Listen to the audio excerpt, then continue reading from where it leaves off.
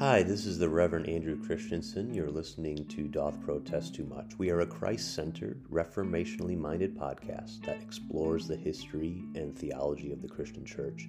This podcast originally started as a forum for discussing the developmental history of Christian thought, what is often called historical theology. And it has since grown into an ecumenical team of hosts, myself, Stephen Burnett, Pastor Charlie Lehman, and the Reverend James Rickenbaker. We're all interested in the past, present, and future of the church. We share a commitment to the central place that grace has in the message of the good news, a message we feel often gets lost in our day and age, sometimes in religion itself. A message that is of God's goodwill toward us, as echoed in the following words from St. Paul. This is a true saying, and worthy of all men to be received, that Christ Jesus came into the world to save sinners, of whom I am the chief one. I pray that the discussions in our episodes, whether casual or scholarly, can speak to how the story and witness of Christians from our past can comfort and strengthen us for today. God bless.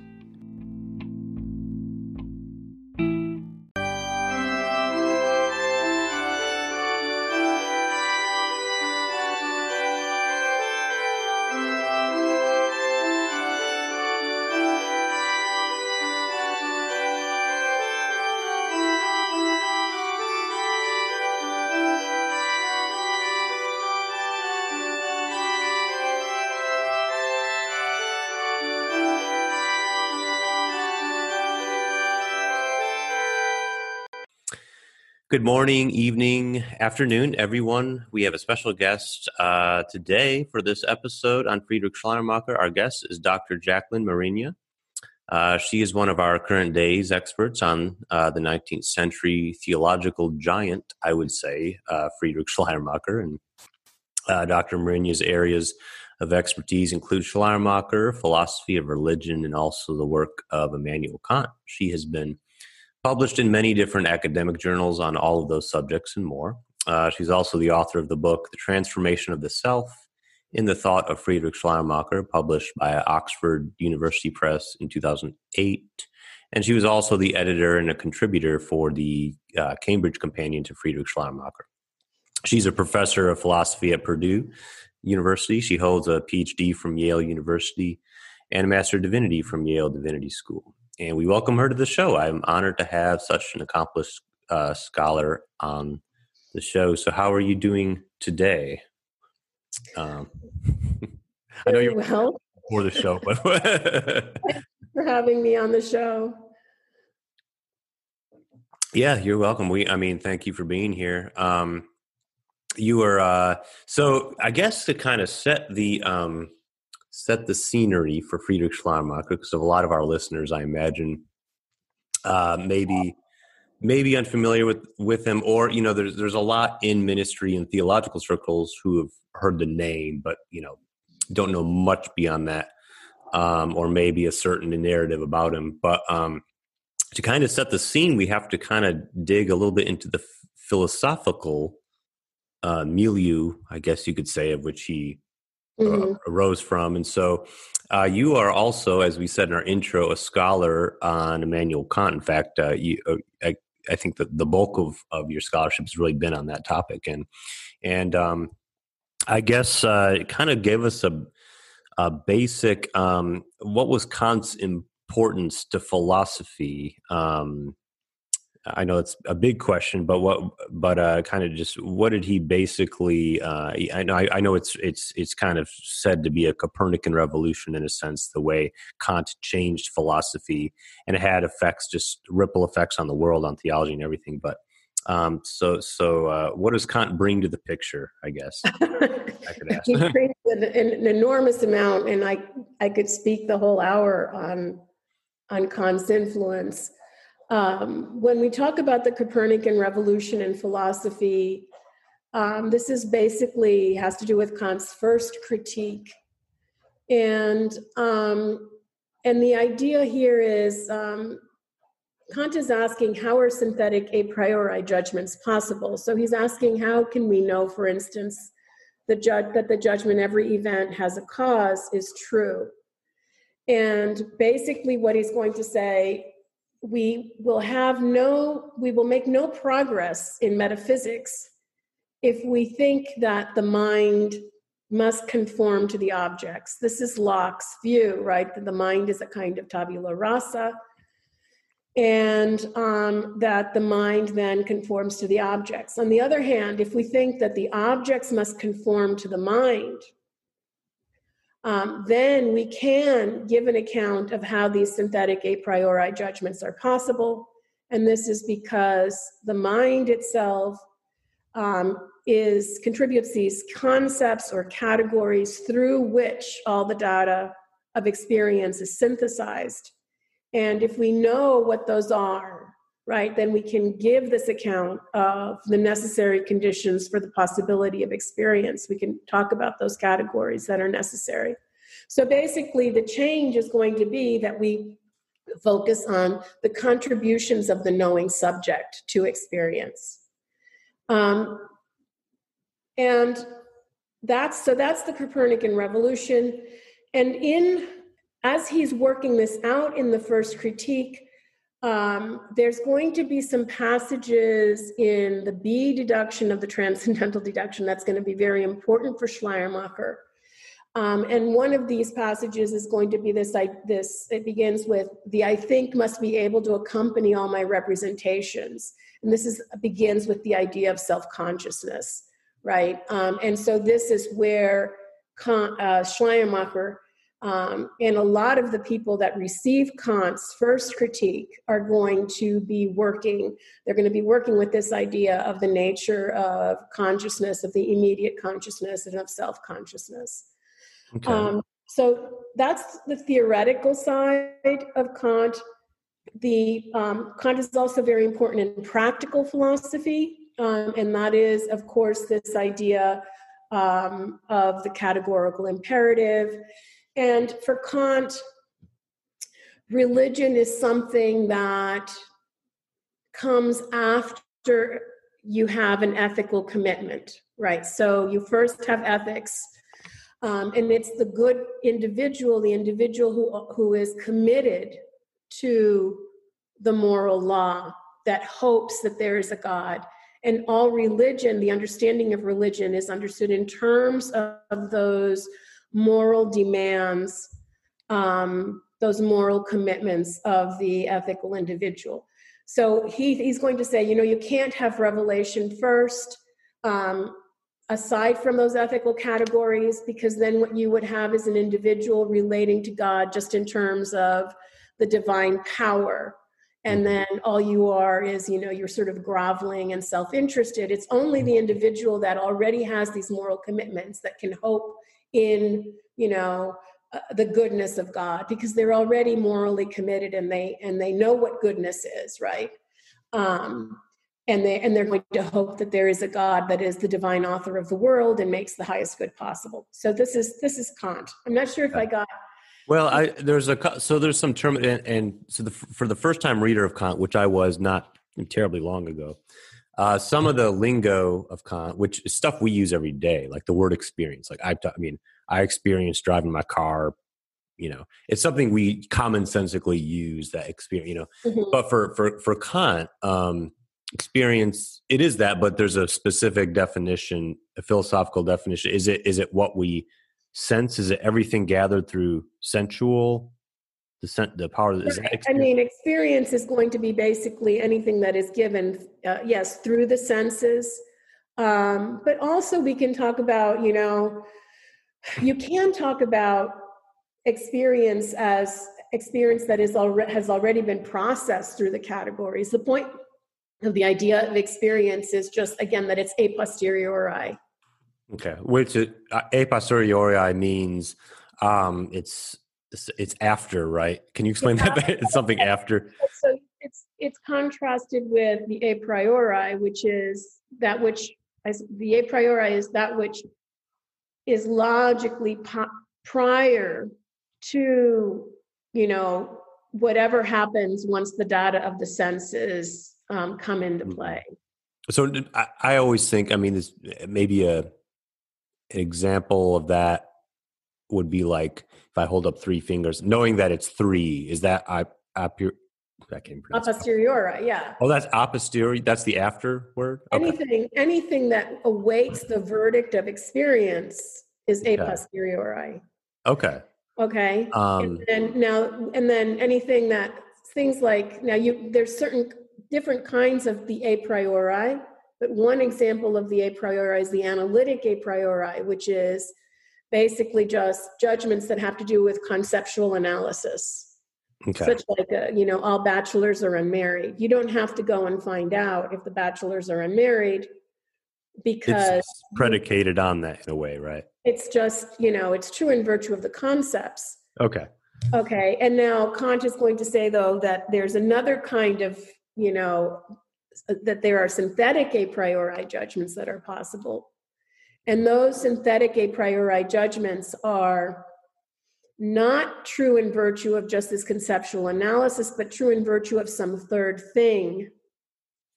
So you're making a judgment about, the judgment is about some third thing. That's what brings the two predicates together. And that we can have that kind of a priori knowledge. And we can have that kind of knowledge in virtue of the conditions of the possibility of experience. In virtue, in fact, of the, key to all of this is the fact that he thinks that space and time are what he calls a priori forms of intuition. Sure. And that's what all our perception is like filtered through, right? Space and time are the two. Right. They're forms of intuition, right? And so they're prior to any actual data. They structure the data of experience. So I know in your in the summary you gave on Kant a little bit ago, and maybe this will be a segue into Schleiermacher. I don't know. I just because I want to spend another moment on Kant. You mentioned the metaphysical, in the beyond, and I know Kant has kind of a two. He has the premise of the phenomena and the noumena. Right. Phenomena is, of course, experience, and noumena is the thing in itself. Do you want to break that down for? Okay, so one has to be careful because when you're talking about phenomena and noumena, there are going to be distinctions between his use of phenomena versus noumena and thing in itself versus appearance. Mm-hmm. Because the noumena are already, there's a very specific meaning to noumena, and those are intelligible objects. Those are objects that are known only through the intellect, which for human cognition, that's not possible. Mm-hmm. Right? Human cognition is always, also sensible cognition. So noumena are these intelligible objects to which we have no access, but the divine mind, if there's a divine mind, it would have access to noumena.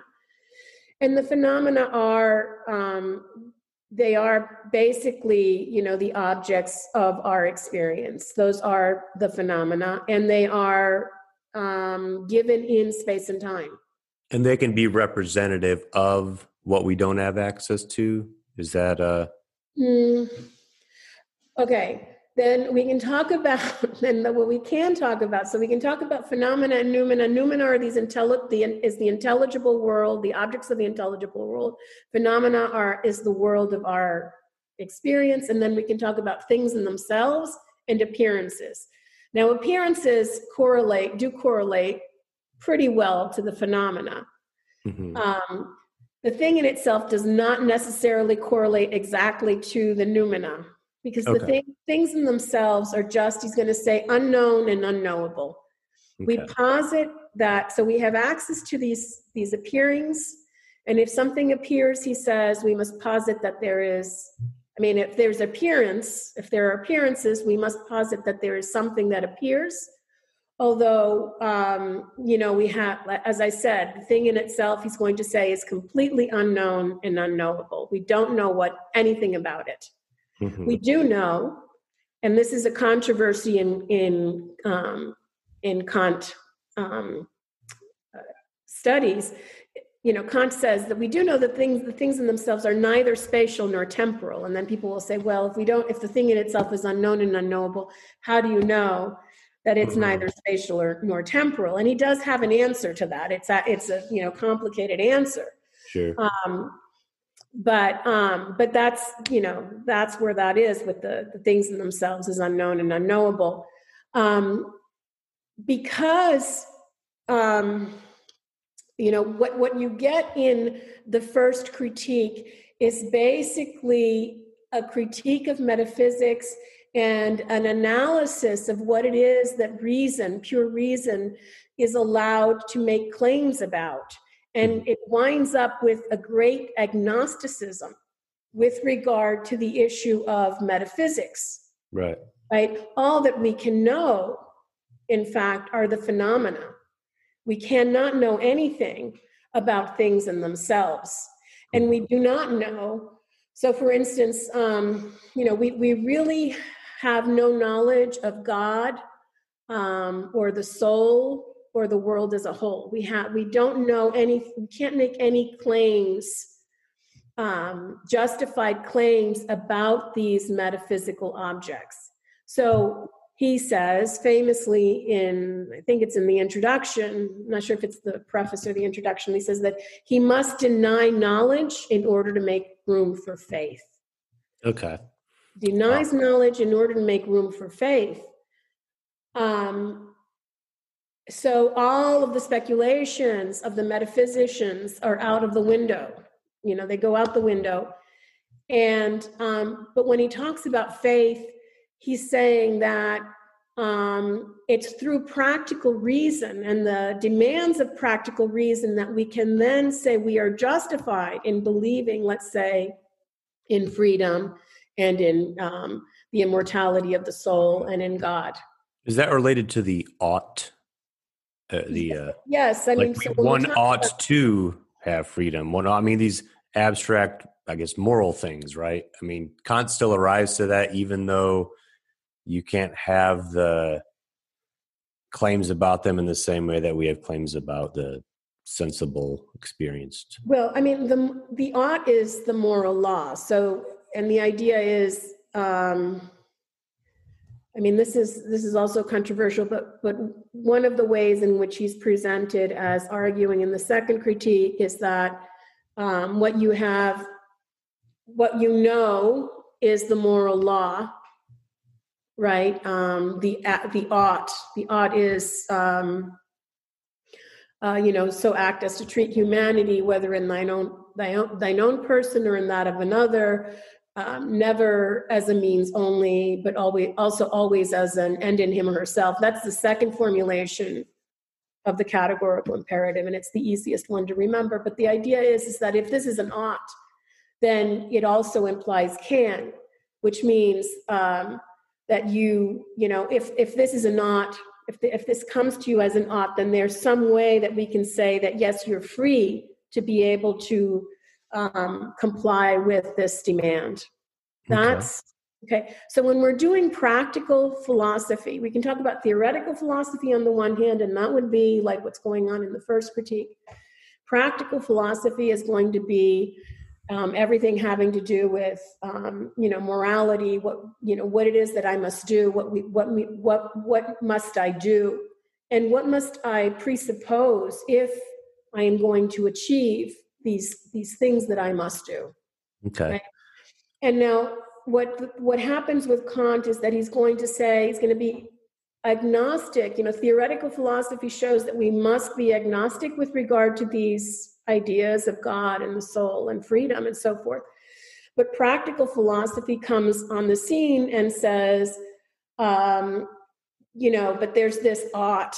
That you through your conscience you're directly aware of the ought, and practical philosophy has primacy. He says that it has primacy, and therefore, because it has primacy, so long as theoretical philosophy tells you, we don't know, you're justified in believing in these objects that practical philosophy demands that you believe in. Yeah, right. So things like faith, for instance, are he can be completely inclusive of, provided that's under the practical philosophy. Right. I mean, it has to be a moral faith.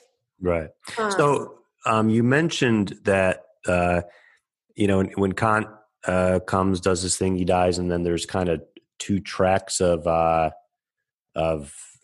he kind of sets two different trajectories of the way he's taken.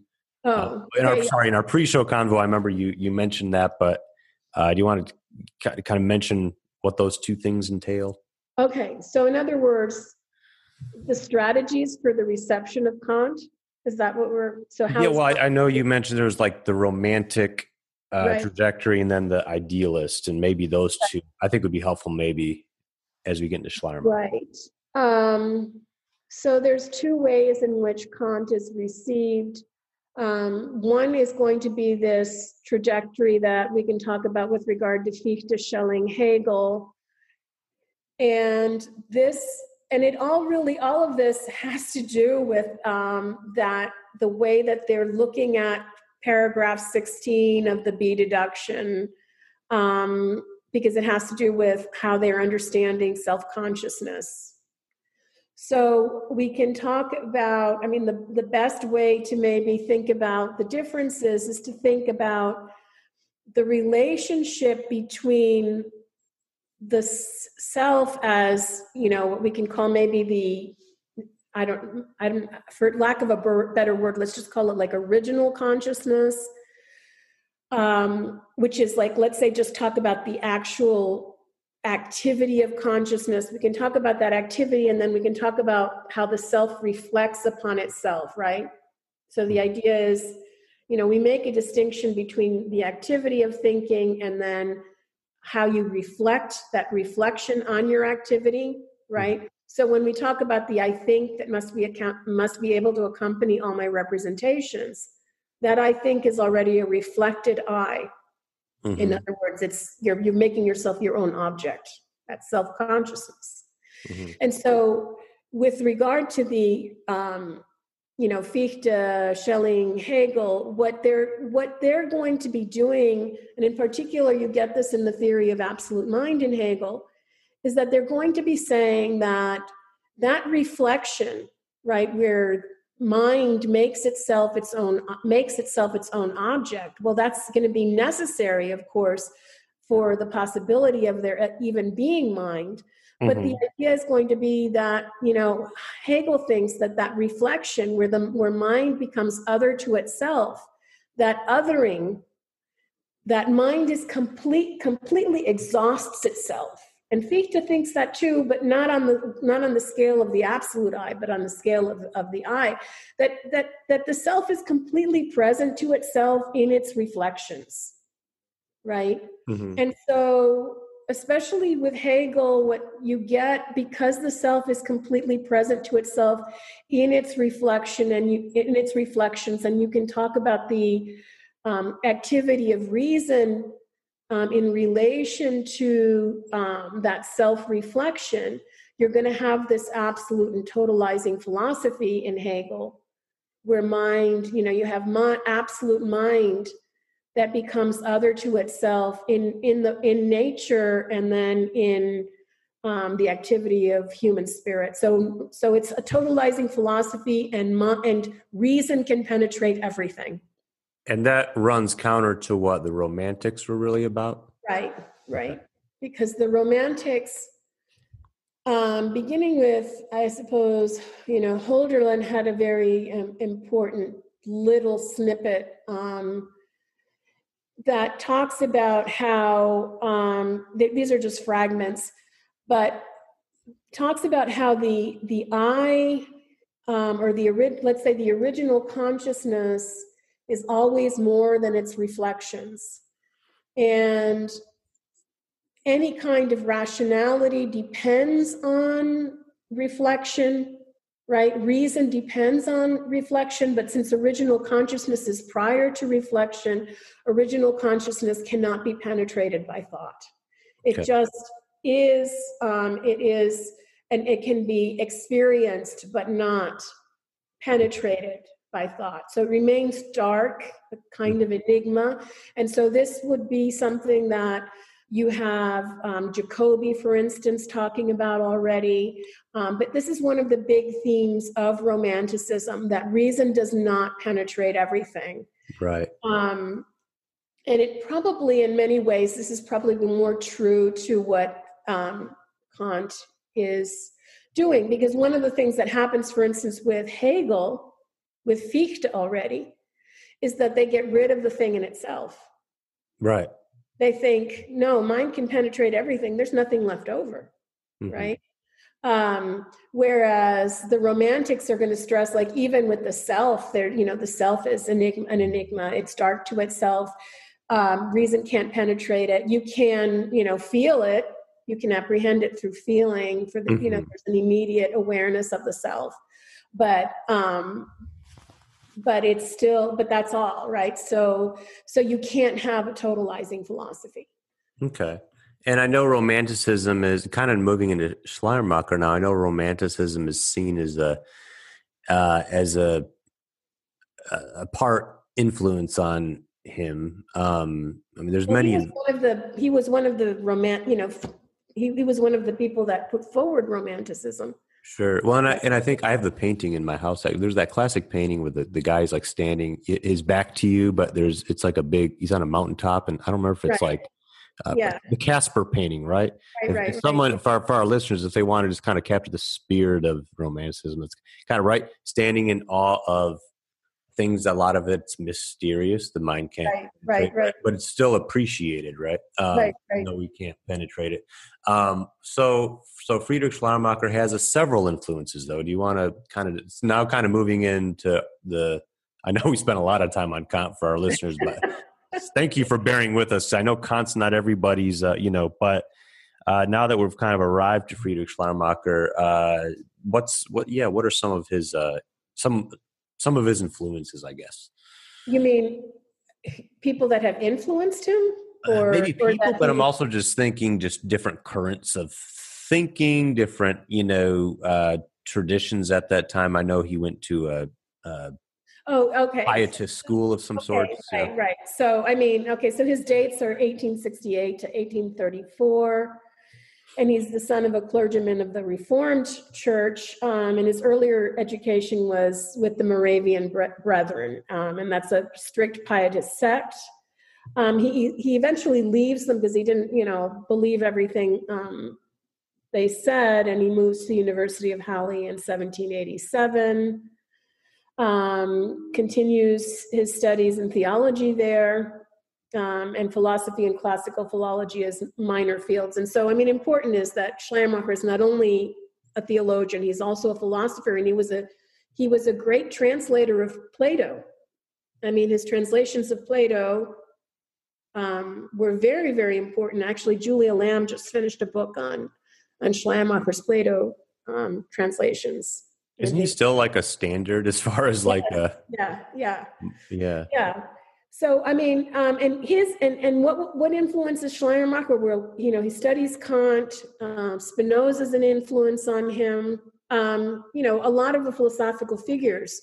He's talking to Fichte, or taking issue with a lot of things that Fichte is saying. So he's in that conversation of the post-Kantian, immediate post-Kantian philosophy. Those are his. His conversation partners, Plato too, right? So he's got a lot of influences, a lot of philosophical influences. And he's approaching the Christian religion and questions of faith from that philosophical background. And also, with questions in mind of what was going on at that time, in the late 18th and early 19th century, with questions regarding faith. All of that biblical scholarship is beginning or continuing, and this brings a lot of doubts to people's minds. How can we believe? How can we? What is the meaning of all of this? What is the meaning of revealed religion? Does it have any meaning? Right? Should we just be satisfied with natural religion? Sure. Right? Oh, yeah. I know that was a big Enlightenment thing, natural religion. Yeah, this, that's fascinating, fascinating time period, right?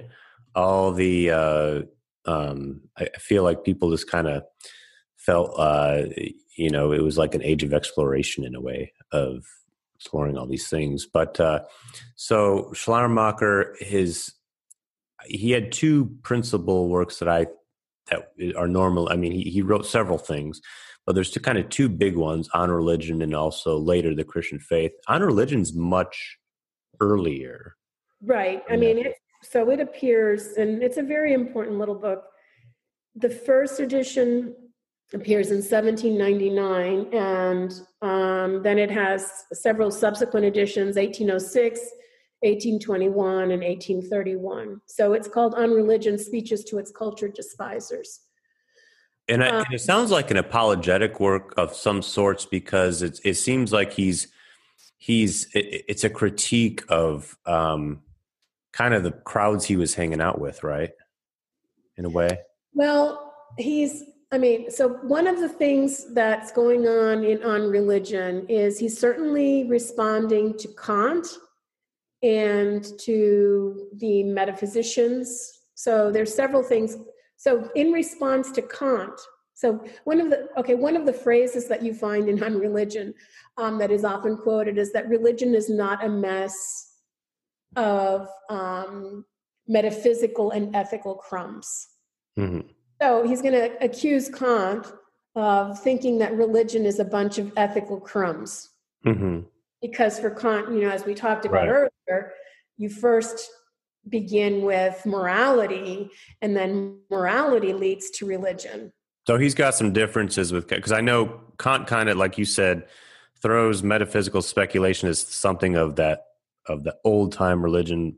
We don't need it anymore. But then Schleiermacher says, well, also the seeing it as ethical too. I mean, Schleiermacher kind of rejects both, right? Well, Schleiermacher is gonna say against Kant.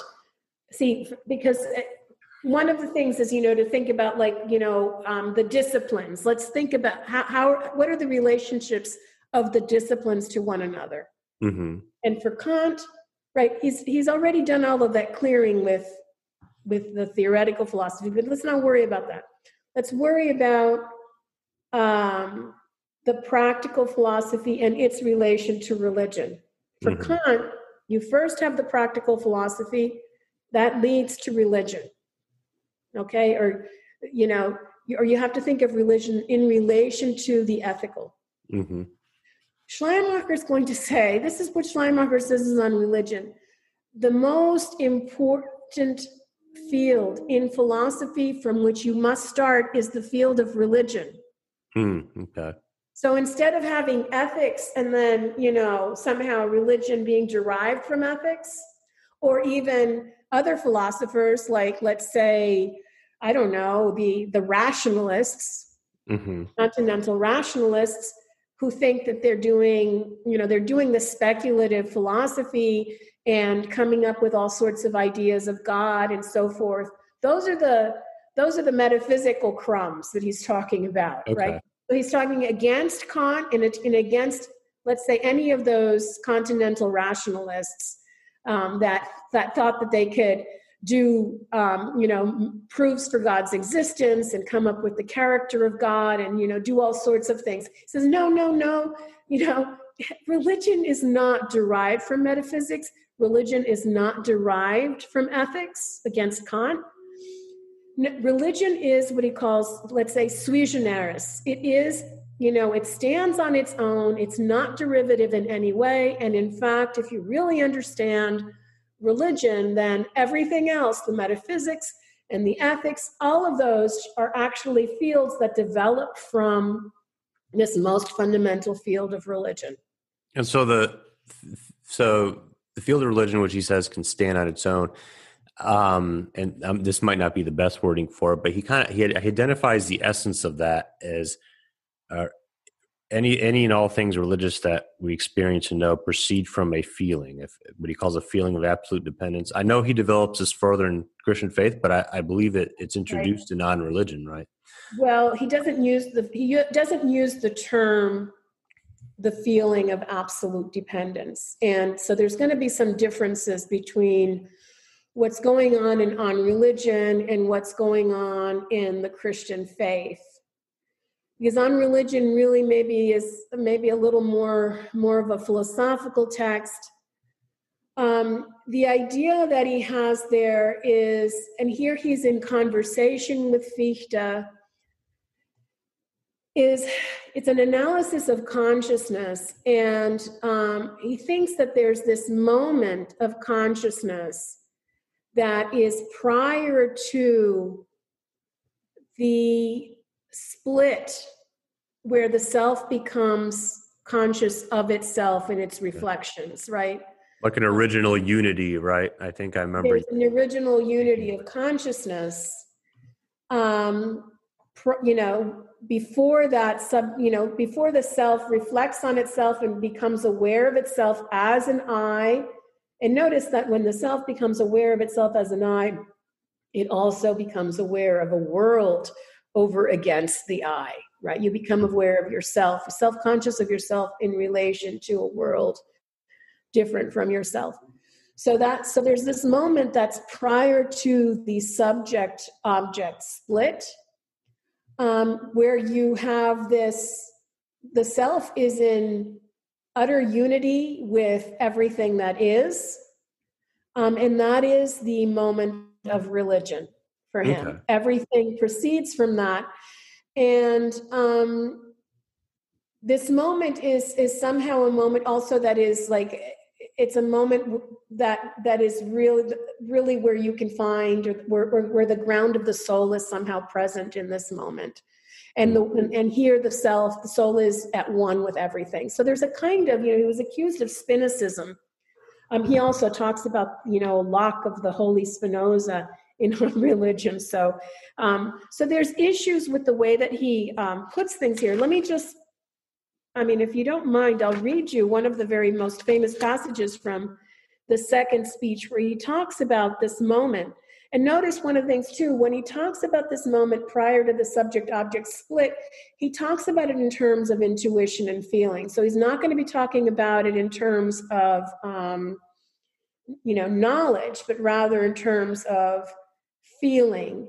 And so when we talk about feeling, we're talking about the states of the self that feel, and intuition is basically you have an intuition of an object through feeling. Mm-hmm. So it's that moment prior. It's that moment prior to intuition and feeling that he's talking about. Okay. So this is what he says here.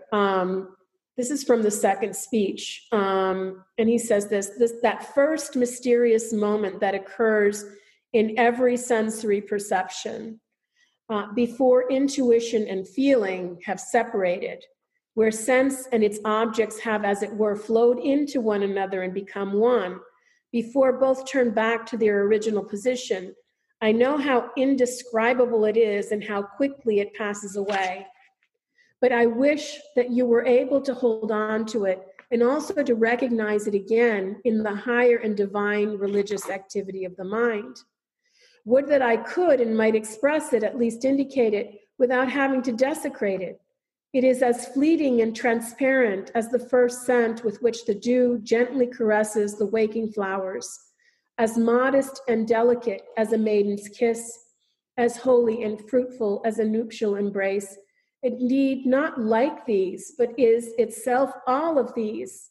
A manifestation, an event develops quickly and magically into an image of the universe. Even as the beloved and ever sought for form fashions itself, my soul flees towards it. I embrace it not as a shadow, but as the holy essence itself. I lie on the bosom of the infinite world. At this moment, I am its soul, for I feel all its powers and its infinite life as my own. At this moment, it is my body, for I penetrate its muscles and its limbs as my own, and its innermost nerves, move according to my sense and my presentiment as my own.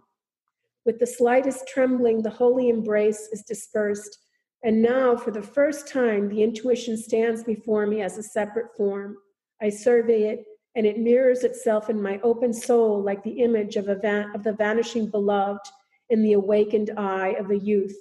Now, for the first time, the feeling works its way up from inside and diffuses itself like the blush of shame and desire on his cheek.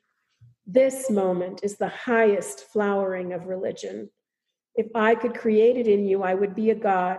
May holy fate only forgive me that I have had to disclose more than the Eleusinian mysteries. So that's a very, very beautiful poetic writer. Yes. And well, I remember he wrote a little more like that in On Religion. It was while the Christian faith is a little bit more systematic. Right. And he speaks of religion as a flowering. I mean, it starts as something inward, but right. It's all religion. It begins in consciousness, right? Yeah. And it's going to be there at the ground. So it's at the ground of the soul, right? That religion is really, is born. Okay. And it's at the ground of the soul that you have that moment at the ground of the soul before that separation between feeling into an intuition. But when you do have the separation, you get reflection upon it, and that is from, and this will echo Schleiermacher's later, or this is echoed in Schleiermacher's later works. That's where you get worship, then you get doctrines, you get the language and the symbols associated with religion, right? It all proceeds initially from that. Right. Right. I mean, it begins with the religious, that's the fundamental religious experience, and the fundamental religious experience occurs within consciousness itself, where the individual somehow, is going to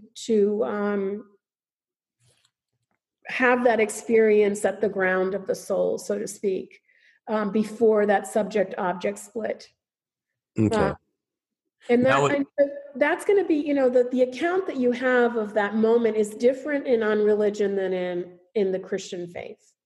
They're this. I think he's getting at the same thing, but they're definitely described pretty differently. Okay. And on consciousness, shifting gears a little bit, but because I know obviously he speaks to Christian. He's a Christian theologian. I mean, he's many things, but he's a Christian theologian. So bringing Jesus into the picture now, how does his concept of consciousness relate to Jesus and who he is? So you have to go, to really get a good account, you have to go to the Christian faith for this. And in the Christian faith, he's going to be talking about this, what he calls the immediate self-consciousness. So going back to this idea that the Romantics have, that the self is not something that can be completely captured in reflection. The self is fully accessible to itself only in that immediate moment, immediate self-consciousness. Now notice that this is,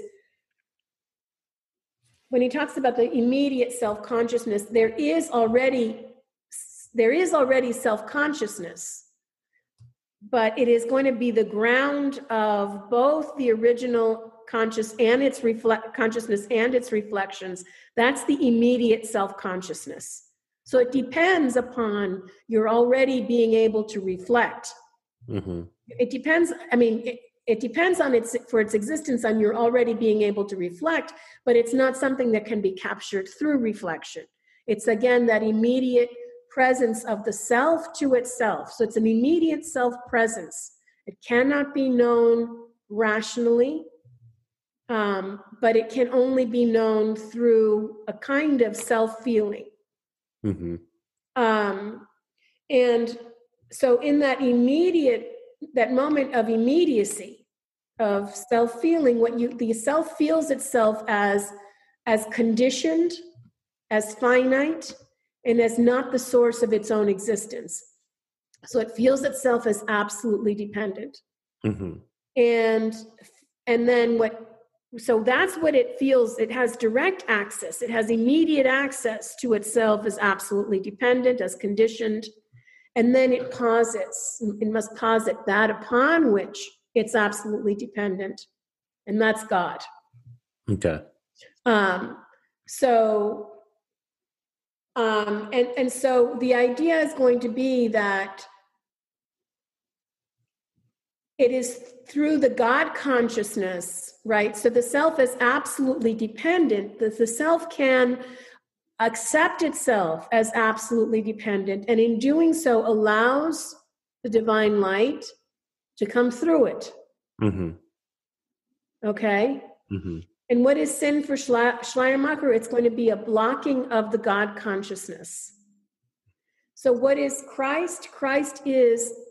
Jesus is the individual who is perfectly able to express the God consciousness because he completely accepts the absolute dependence. Okay. It's an interesting, like it's like different, totally different categorical language than what you get in Southern, like more classical Christological talk on Jesus or traditional. But Jesus is the best, right? He's the perfect one. So it kind of, he fully expresses the divine light. Okay. So there's a sense in which, there's no blockage, there's no ego there, no ego that blocks the divine consciousness, but the human personality is completely dependent on the God consciousness, mm-hmm.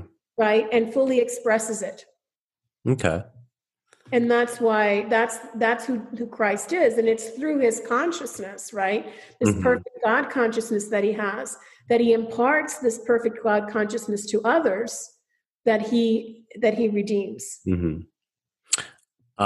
So, and I know we're getting close to time here, but I wanted to ask you another thing. So I'll preface this with saying, we don't have time to get into it, but there's been, for our listeners, of course, there are some perhaps caricatures or certain narratives about Schleiermacher that have arose over the years.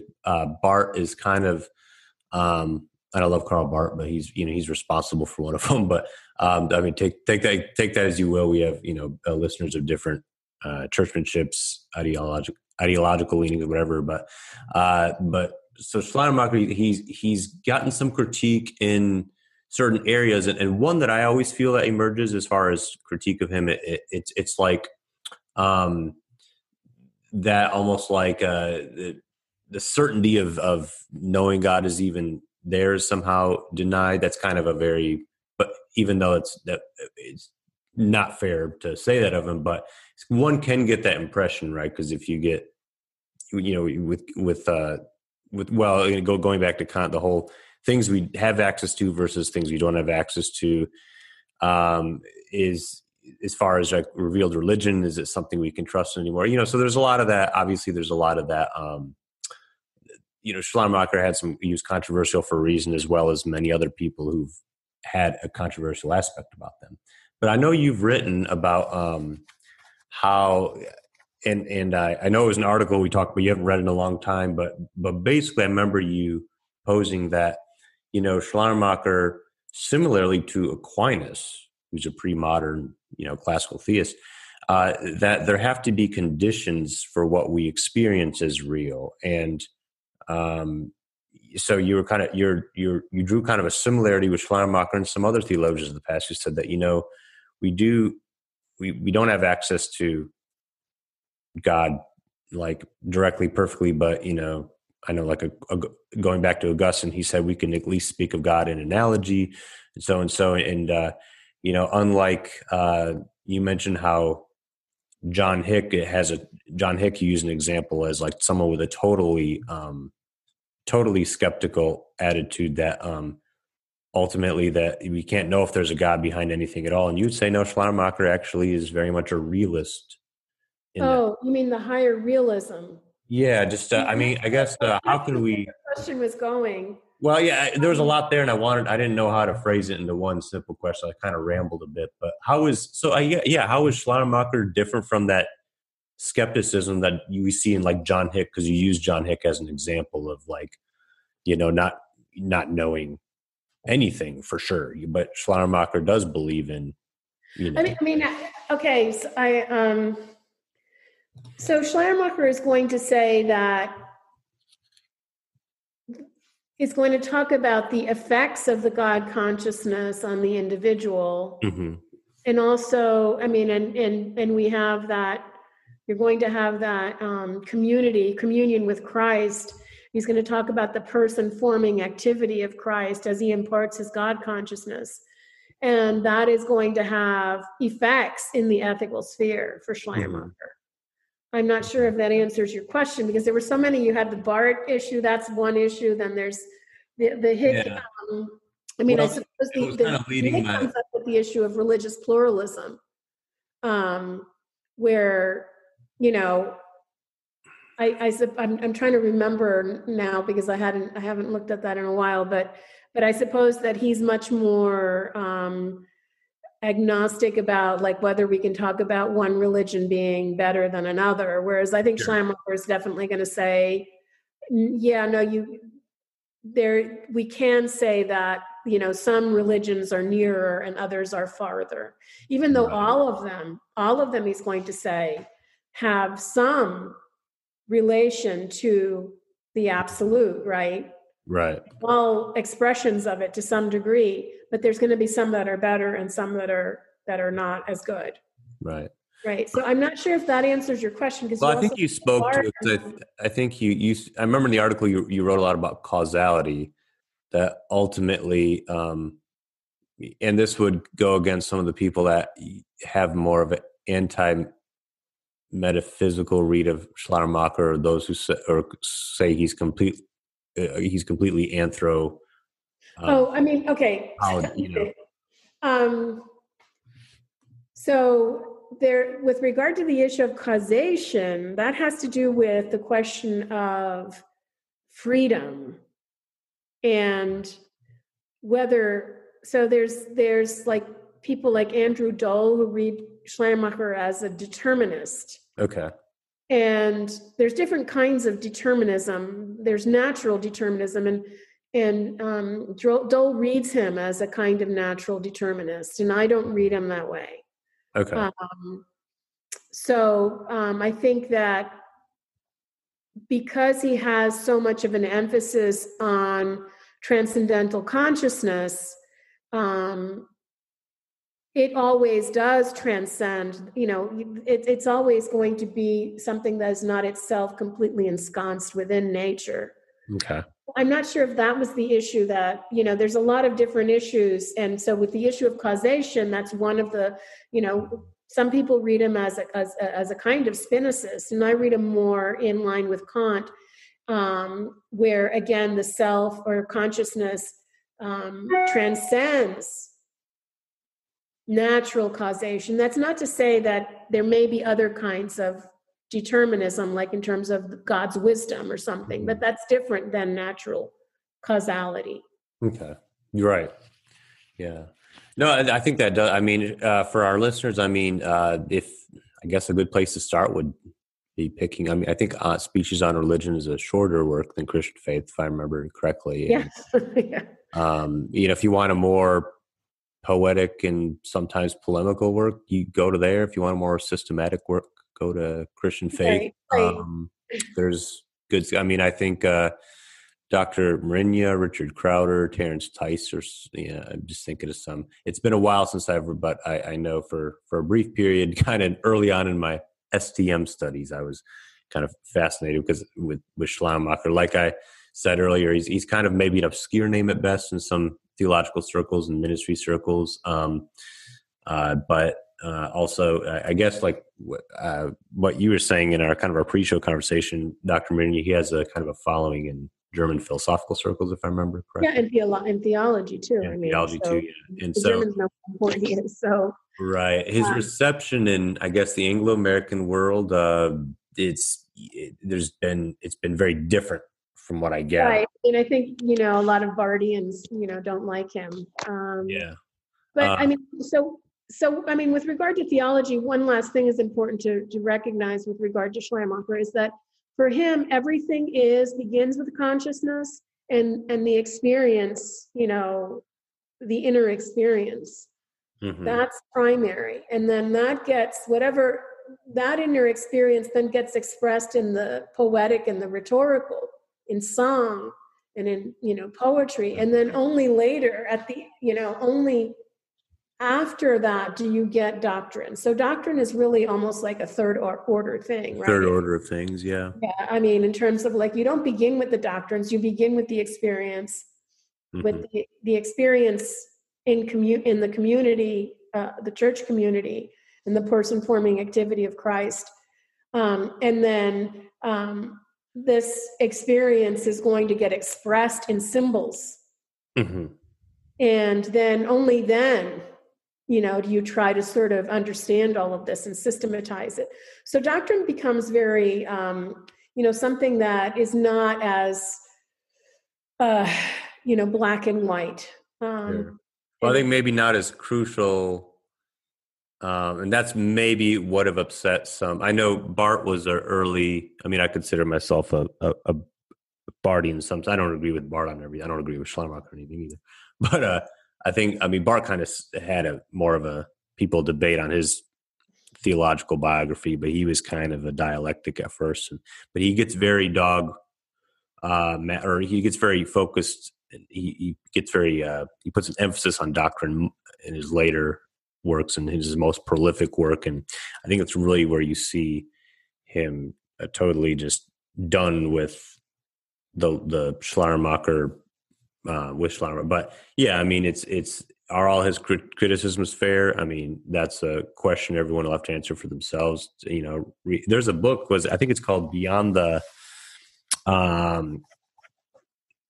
I'm trying to think of what it was called, but it's a book on Barth and Schleiermacher, and they interviewed several people in there.